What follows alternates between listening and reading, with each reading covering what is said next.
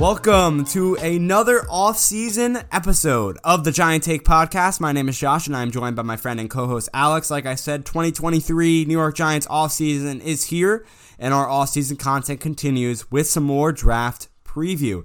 In today's episode, we're going to be ranking our top 5 interior linebackers, as well as giving you some New York Giants news. But first, let's bring in my co-host. Alex, my friend, how you doing?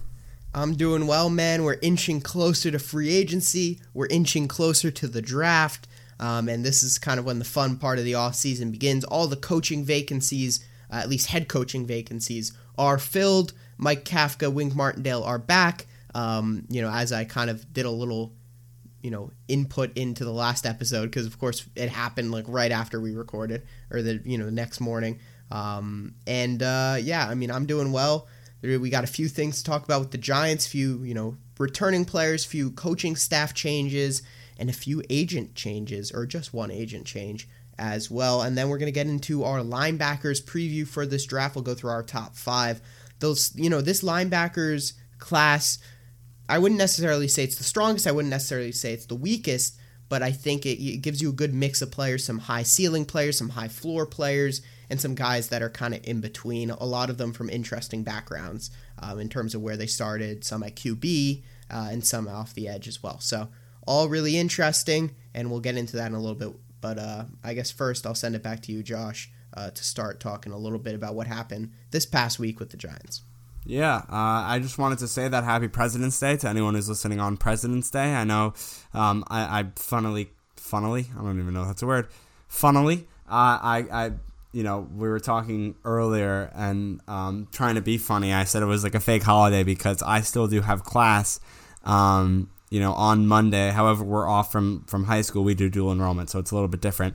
But I have college class tomorrow, but no high school class. And then congrats to all you people who are off for the entire week. We don't get that at either, college or high school. We do have school this week, unfortunately. But congrats to you people and whoever is not off on Monday. I give you credit. Power through it. I know it's tough because technically it is a holiday, but some people are not off and they have to work, and it is what it is. So power through your day, and I hope that the Giant Take Podcast helps get you through it in the best way possible that we can do so. So what Alex sent me up to talk about, which was last week, the big signing. I call it a big signing because it is really nice to have this guy back for a lower price than we thought. Isaiah Hodgins has re-signed on an exclusive rights free agent deal. Only $870,000 to bring back the man Hodgins. I honestly thought he was going to be looking for more money, and the Giants were able to bring him back, and he dropped a sick highlight tape of some of his plays with the team from last season on his Twitter page, and super, super cool stuff there. I'm going to just run through this one other signing. I'll send it back to Alex on the Hodgins deal.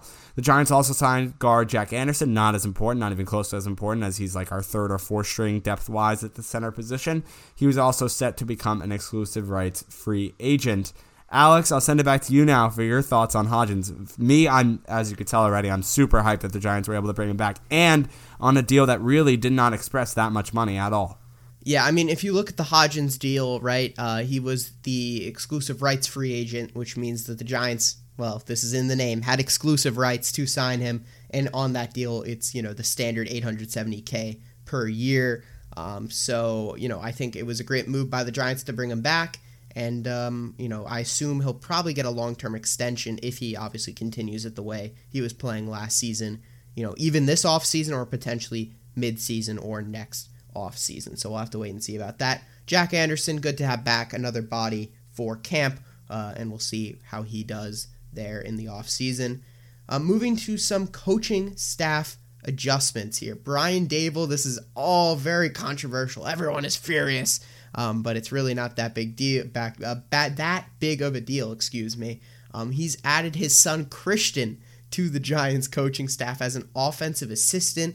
Christian has spent the past 4 years working as a student coach at Penn State, where he reviewed film, and at the Giants he'll be doing similarly, reviewing and breaking down film and also doing quality control work. So really a behind-the-scenes figure, not someone who's going to be play calling, as some people seem to be thinking he is or making it out to be. He is not going to be in Dable's ear telling him, when to use his timeouts. No. It's just some backroom kind of stuff here with film and quality control. So don't think it's that big of a deal, but I know there was a lot of shouts of nepotism and all that were making some people very furious. You gotta love nepotism. I mean, it works sometimes. Nepotism happens everywhere, and football is no different. And then Giants running back coach DeAndre Smith is actually leaving the Giants, the only coach, it seems, to leave. Knock on wood, obviously. Hopefully no one else leaves. And he's joining Shane Steichens, I don't know how to say his name, the former OC of the Eagles, who is now the Colts head coach, on his staff. So, Smith will have to be replaced with another running back coach. Could it possibly be the assistant running backs coach on the Giants? Possibly, but they could look to bring in a new fresh face from the outside. And Smith, obviously, I don't know how much, but certainly contributed to Saquon Barkley's big bounce back year. So it'll definitely be sad to see him go, but hopefully Dable and the rest of the staff can continue doing well with whoever they bring in. I honestly didn't even know the Giants had a new running backs coach. I'm not even going to lie to you. I still thought it was Burton Burns from the time he was on the team from about 2020 and the 2021 season with Joe Judge. So right now he's still unemployed. He's not with the team. So I'm interested to see if the Giants bring him back. Obviously Burns, knowing Joe Judge, I assume from the Alabama time period of when he was there. He was the running backs coach. Burns was from 2007 to 2017, and then with the Giants with Judge from 2020 to 2021. So I'm interested to see if they'll bring him back to the Giants to fill that running back spot, running back coach role. But it's not that huge of a deal unless, I want to say, the Giants draft a running back, because they already have a young guy there in Jashawn Corbin, right, Alex? And then Saquon Barkley, he really knows what he's doing. He can help the young guys. But if we have a running back coach there, that's a veteran, or that's someone like Burns who's kind of older, but he did play the position himself, I believe, at Alabama, and also coached at high-level roles like there and like the Giants previously a few years ago. If we can bring him back, if we happen to draft or sign another unrestricted or undrafted free agent, I should say, guy, a running backs coach will be important. So we'll see if Burns comes back, although Dable might not know him personally, so I don't know there. The final piece of news that we have Giants-related wise before we go to linebackers is nothing really Giants-related. It has to do with Daniel Jones. It's Daniel Jones-related. The QB of the Giants, or we're hoping to be the QB, future QB of the Giants, he's in the process of making an agent change with a new contract plus free agency on the horizon, per Jordan Run-On sources of ESPN. He was being represented by CAA. He's expected to now be joining Athletes First, who this agency company has been really making a rise the past 4 or 5 years with getting prospects in. Athletes First, I believe, was or is Aaron Rodgers' agency that represents him. I don't know if he started the company. I don't know if he's their top client. But I always hear Athletes First and see Athletes First, and I believe Aaron Rodgers is kind of their magnet. He's like their top guy. So I don't know, again, if it was started by him or if he's just their top their top client. But I do always factor that in. So it's not like Daniel Jones and Aaron Rodgers are going to become best friends. And obviously, I don't think they're to be talking whatsoever in the last couple days because Aaron Rodgers is in his little self-isolation room.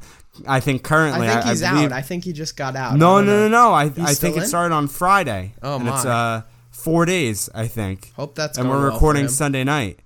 I hope it's going well for him. I don't know if you've been seeing the stuff when he goes on the Pat McAfee show, Alex, and talks about it, but it's very interesting. And honestly, I'm not, I know a lot of people come at Rodgers for a bunch of his craziness.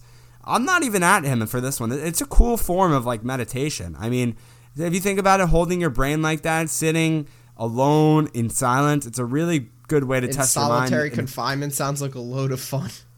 No, because you can leave at any time. This is what he was saying. So they have, this is very interesting, and I know we're getting off topic here, but they have light switches in. It's literally like a normal house, I believe, just a little bit different because it's like a solid. Yeah, it's a cabin. So they have light switches there, which is trying to test your mind to. But you can also, the door is wide open, so you can leave at any time. You can turn the lights on at any time. I don't know. I find it a very interesting form of meditation. It gets you out of the world for a couple days. It gets you off your phone, and electronics, and clears your head, really. So it's a big mental test, though. I mean, sitting in the dark for that long without people, it's really tough for your mind. But anyway, so back to Daniel Jones. He's switching to Athletes First. We'll see if that affects the contract at all. I don't think so. I think he'll come back to the New York Giants team just like we thought that about a month ago after Shane and Dable's press conference. There. Anything else, Alex, before we move? Yeah, I don't think so. I mean, some people are talking about, could this be that he wants more money and his agents aren't doing a good enough job, or he wants to make a more team-friendly deal and the agents don't really want to do that. Who knows? We're not going to speculate, but those are some, different ideas I guess people have been talking about there. So let's move to the 2023 interior linebacker NFL draft preview. Our top 5 guys, and I'd like to give a shout out first before we get started to Toa from Alabama, as I think his first name's Henry Toa. He did not crack our top 5 list, but he is the runner-up there. If you go to top 6, he's right there at number 6 for you, but we did not include him here. Just like in our last one, we gave a shout out on the wide receivers one. If you haven't already, check that out on YouTube or check that out on your podcast platforms. Do that. We did not include Jackson Smith-Njigba from Ohio State. He was the runner-up there, so just like that, Toa is the runner-up here. Let's start out with number 5. We got Noah Sewell, a 6'2", 253-pound Oregon junior. Let's go through his pros and his cons. Pros for the linebacker, he's physical and he's strong. Not bad in pass protection against simple routes like a running back out of the backfield or a wide receiver running like a shallow crosser type of route. He's effective. He's an effective pass rusher when lining up on the side if a 5-man blitz occurs or something of that nature. And then his cons. He does have trouble tackling in the open field. He frequently gets successfully blocked by running backs, offensive linemen, and wide receivers on screen plays. And definitely keep that in mind because I think this is not a domino effect, but a repetition when it comes to these linebackers. A lot of them have trouble, whether it's with their feet or just in general getting blocked. These linebackers, basically these top 5 guys, most of them do frequently get blocked by running backs and by offensive linemen and stuff like that. They have trouble getting to the backfield to either stop a running back on a run play because they get blocked by offensive linemen, or getting to the quarterback if they're blitzing and they get blocked by a running back. So just keep that in mind. So also another con, he loses his possession often on play action or motion plays. And I just had one more note here, is that he had a better season in his junior year, but a bit of a drop-off in his senior season, meaning that he had, their stats at least. I believe he had over 100 tackles in his junior year. This year was around maybe 50-something. So it was, that stat specifically was a significant drop-off. Besides that, his play on the field was still superb. And if you recognize the name Noah Sewell, I also like to point this out too. He's got some pretty good family traits when it comes to the NFL. His brother Penei Sewell was just drafted a couple seasons ago or last year at this point. There you go. He now plays for the Detroit Lions and one of the best offensive linemen in the NFL. He's getting up there. So definitely a very good player. So Alex, I leave it to you now. He's got the renovated grading system. Don't worry for the wide receivers. It stays the same, but he loves this formula that he's cooked up here. And no, it is not crystal meth for all of you Breaking Bad viewers that are listening or watching, but he does have a formula of his own. So let's hear it, Alex. Yeah, so we had kind of an issue, last season and a little bit this season with the grading in terms of size. Certain people were undersized, or they were, really, really special athletes in terms of their measurables. So we added a category for size at the end, and it's based off of the RAS scores, relative athletic scores, that are out there, and that kind of shows the different percentiles for, arm length and height and weight, etc. So we use those numbers, put them in, as a digit, I guess, here. For example, for Sewell, we have him as an 8.5, and that kind of gets added on to his score or contributes to his score. Obviously, it's weighted less than something like tackling or athleticism or pass coverage, but just something to throw out there with the grades. And before you do the grades, Josh, I would say for Sewell, it does seem like before this season, he really was almost the consensus number 1 or 2 linebacker in this class, and now you really don't see him on anyone's boards higher than 3. I think that's the highest I've seen him. So certainly a big drop-off for Sewell during this season, but potentially a very good junior year tape could help him rise up the boards a little bit higher than where we have him. Yeah, so I said not a significant drop-off in his play because what I want to say here is that I think it was just because everyone was living up to the expectation of, like, doing, like, superb, which is what he did his junior year, and when he was just okay to, like, that good level, that's not enough. We need more, right? It's kind of like a consistency of, I don't know, let's give, like, a NFL comparison, like TJ Watt, right? Didn't he just, like, break the sack record this year or something like that?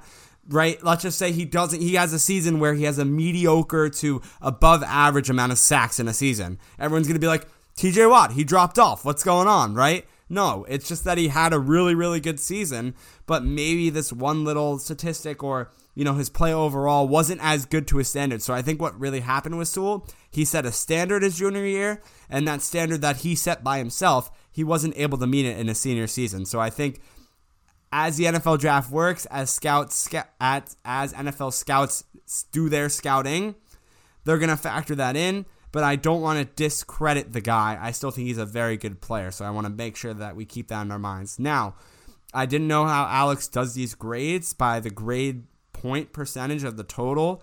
Then I should say the grade point. That determines the round that we believe they're projected to get drafted in. I did it wrong, I guess, with the wide receivers, but I said the round first, even though that's determined by the number. So I'm going to do that last then. So as athleticism, we have here is a 7.5. His instincts a 5. Pass coverage 7. Tackling 5. And a size 8.5, which Alex said already, which totals to a 6.4 total score. And that is projected a third-round pick for Noah Sewell and the number 5 interior linebacker on our list. Josh is getting into all the mad science here. Moving on now to number 4. We've got Jack Campbell, senior out of Iowa. He's 6'5", 246. And he's really your guy who I think he's not going to be a guy, for example, that the Giants would look at super closely. Obviously, if the value is there, you definitely look at him. But he's more of a guy who could fit right in as a first-year starter. He has the highest floor, I think, out of any of these guys. On day one in the NFL, he is going to be the best. He's definitely the most consistent. In terms of his play, he's got the highest floor, like I just said. He takes really good angles in pursuit against outside runs, and he has really good eye discipline. When runners are coming into his area, he can certainly read the quarterback's eyes. He doesn't get thrown off, and his instincts overall are very solid.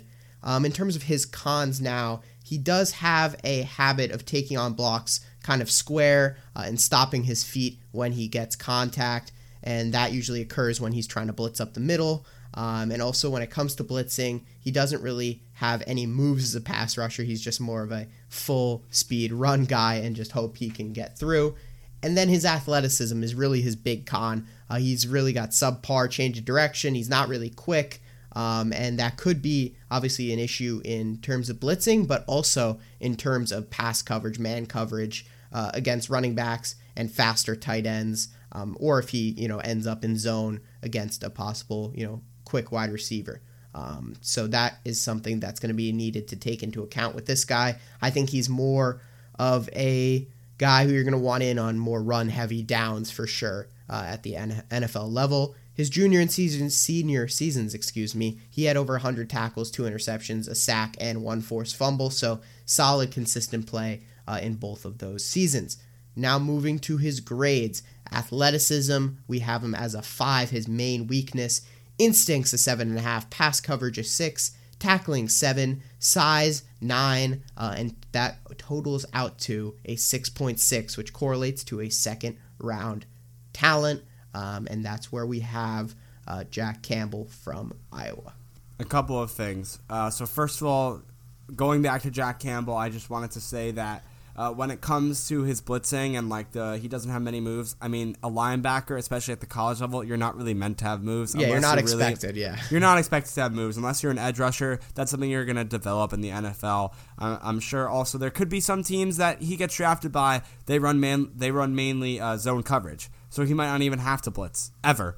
If you're in Wink Martindale's system, that's a little bit of a different story. We're going to want you to blitz. So I think, Alex, like you were mentioning, since he's not really good at blitzing, that's not really someone the Giants might look at. We're going to want a good linebacker that can blitz. Because since Wink Martindale's staying around, he didn't get his head coaching job that he wanted. So there's that. And then the other thing is with the wide receivers, I talked about how we should do like kind of a takeaway where if you don't remember anything else we said in 3 minutes, at least you take away this thing we said in 30 seconds. So I want to do that for these two guys real quick. We'll run it back. And Alex, you let me know if you agree with me. For Noah Sewell, I think it's our top pro. Just like he's just a physical and strong guy. I think that's the takeaway that everyone should have, right?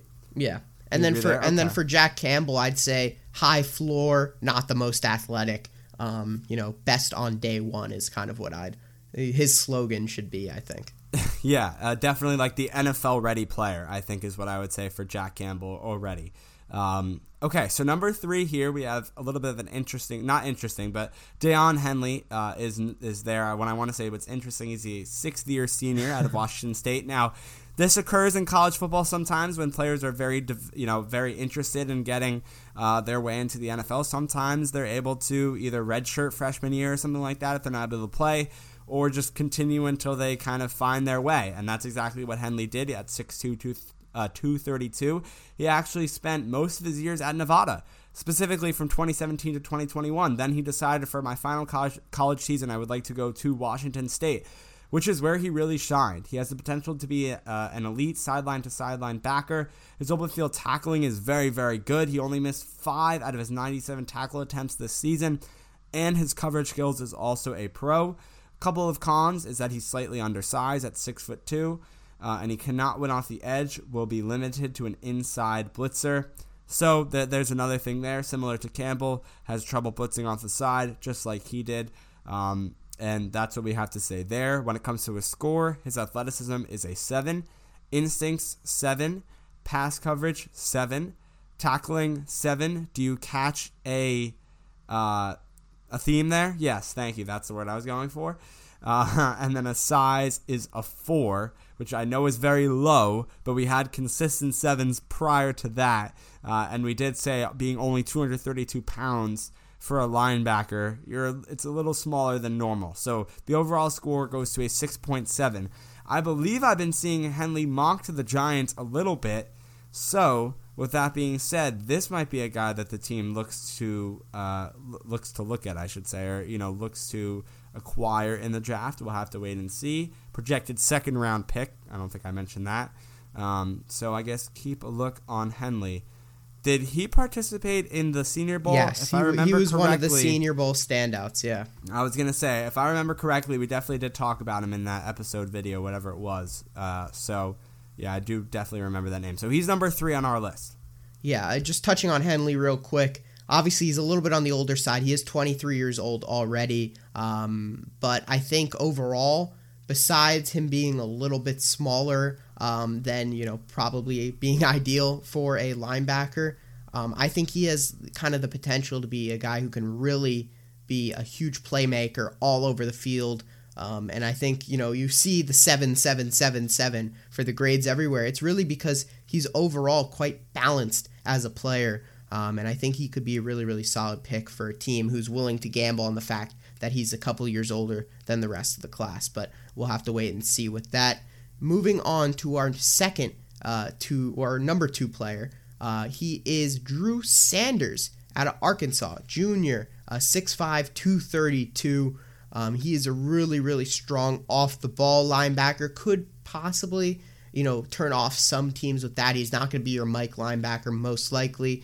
He can really blitz off the edge. He can blitz up the middle, and he's really, really flexible in the pass rushing game as well. His cons, he doesn't really have much experience in coverage and man coverage specifically. At Arkansas, they mainly played zone, and he was often asked to blitz on 3rd downs. And also another con is he very much struggles in the run game. He kind of gets pushed around and is unable to find much success there.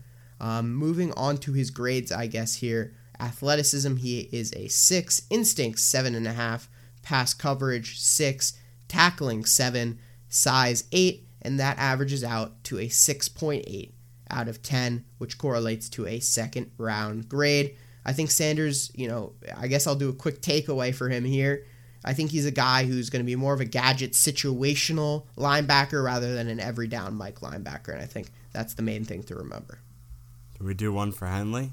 I think we did. I don't remember now. Don't worry about it. Well, for Henley, I'll just say it again here.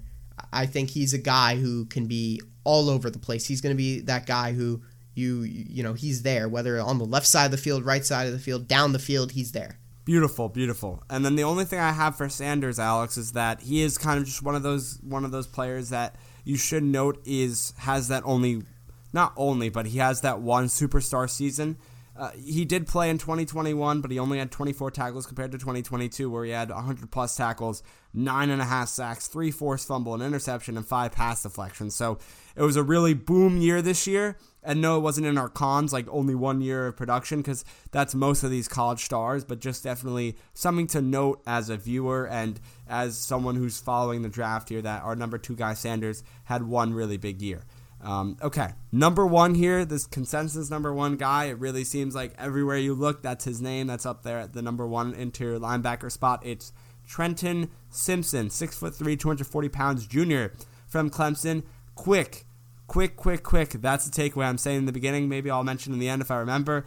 He's able to keep up with wide receivers in pass coverage, which is a really big deal at the linebacker spot. He thrives getting past running backs or blockers on blitz packages, I should say. And this is good to note. It is a main part of Wink Martindale's defensive system. Not saying the Giants are drafting him or anything, but I did want to add that in there too. He's got huge upside. So that's his pros. On to his cons. He's over aggressive on run plays, which sometimes leads to linebackers getting juked out, or leads to him, the linebacker, getting juked out and missing tackles. He's also sort of small at the linebacker position. He could get manhandled in the NFL by a few players. There is a fix to that, luckily, though. It's by gaining weight. In the gym, I'm sure he's going to be hitting it all off season, getting ready for training camp, bulking up, and that's a thing that a lot of these college prospects will do. So make sure to keep, when we say undersized, it depends on what you're looking at. If you're looking at the height, there's not really much a person could do at that. You know, they can't grow higher. They can't just be like, I want to gain 3 inches, right? I mean, some of these guys do grow, by the way. They do they do gain an inch or two. And obviously all these measurables, right, the size, you know, that Josh is going to talk about now and in the rankings or whatever, those are going to adjust, right? But this is pre-combine. We're going to get all the measurements again at the combine. So that'll be helpful as well. Maybe one guy's actually 6'4" and 245 instead of 6'3" and 240, for example. Yeah, I mean, all these numbers are jumbled depending on what site you look at. So, exactly. Where I'm looking at ESPN, that's how I'm getting these. You know, if you look at something like PFF or CBS Sports, it's a complete different marker, and it's not something super off, but maybe it's like an inch off and 6 pounds lighter or whatever. So just keep that in mind. But what I meant to say was undersized. If their height is being undersized, then kind of is what it is there. But if it's their weight, that's something that really all college players work with in the offseason into the NFL after they get drafted, is getting bigger. And that's something NFL players do throughout their entire career. So don't take it as a huge con when we're like, this guy's undersized, they're not big enough. They can gain weight. That's like an easy thing for football players to do. That's what they've done all their lives up to this point. Go ahead, Alex. What I would say is it's for certain players, right? For example, Devontae Smith a few years ago, right? He was like 30, 40 pounds underweight. It felt like, you know, undersized. I don't want to say underweight, undersized for the NFL. So that's a concern. But for a guy like Simpson, right? He's 240. You'd probably want to see him get in the 250 range. I think that's a little bit different. That's something that's more manageable. Okay, so let's go to his grade now. Athleticism, 8. Instincts, a 6.5. Pass coverage, a 7.5. Tackling, a 7. And size, a 7. Overall goes to a 7.2 for our number 1 interior linebacker, and a late first-round pick is what we have projected there. The final takeaway, so I mentioned it one more time, quick. Because he's quick, he's able to tackle quickly as long as he's not over-aggressive, and especially keep up with wide receivers and tight ends in pass coverage, which is something you really want your linebacker to be able to do. And that is why, you know, part of the reason why he is our number 1 linebacker. All right, so that's going to do it for our linebackers preview. Alex, I guess any final takeaways after we've done all of those takeaways and all of that stuff, but... Yeah, I mean, just a quick thing. I'd say it's a really interesting class. You got, like, the 5 guys we've talked about are all vastly different players from each other. Not one of them is similar to each other, in more than one way, really. So I think this is an interesting class, and it's going to be a class that I think is going to be jumbled up, like who gets taken first, who gets taken 5th. I think this list could, for example, go completely upside down. Noah Sewell, maybe a team really loved his junior year tape. They want to take him as the first linebacker off the board. And, Trenton Simpson, there's just not really enough there. Maybe he's a little bit too raw right now for someone to consider. So who knows? But this is where we have them, obviously, at this moment. But I think this is going to be a class that's important, how they perform at the combine, some of their measurables, 40-yard dash, 3-cone, etc. So excited to see all these guys at the combine, and hopefully that just, helps give us more information to use in these scouting reports, obviously, and, in our grades.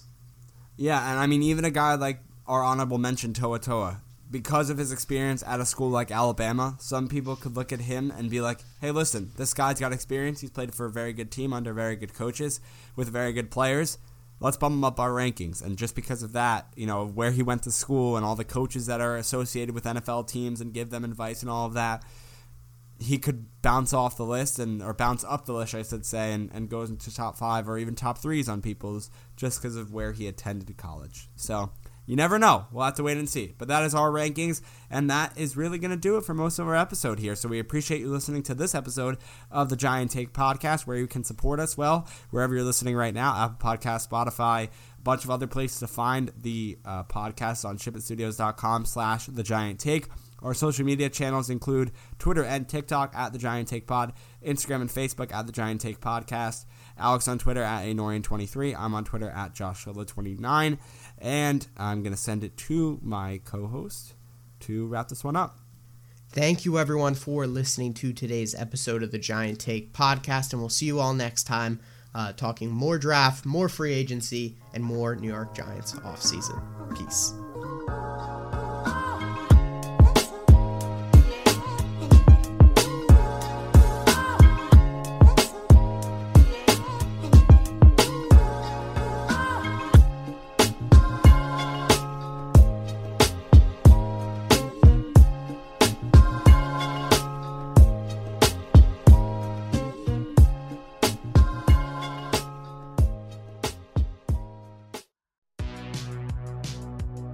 Welcome to the All 80s Movies Podcast. I'm Bill.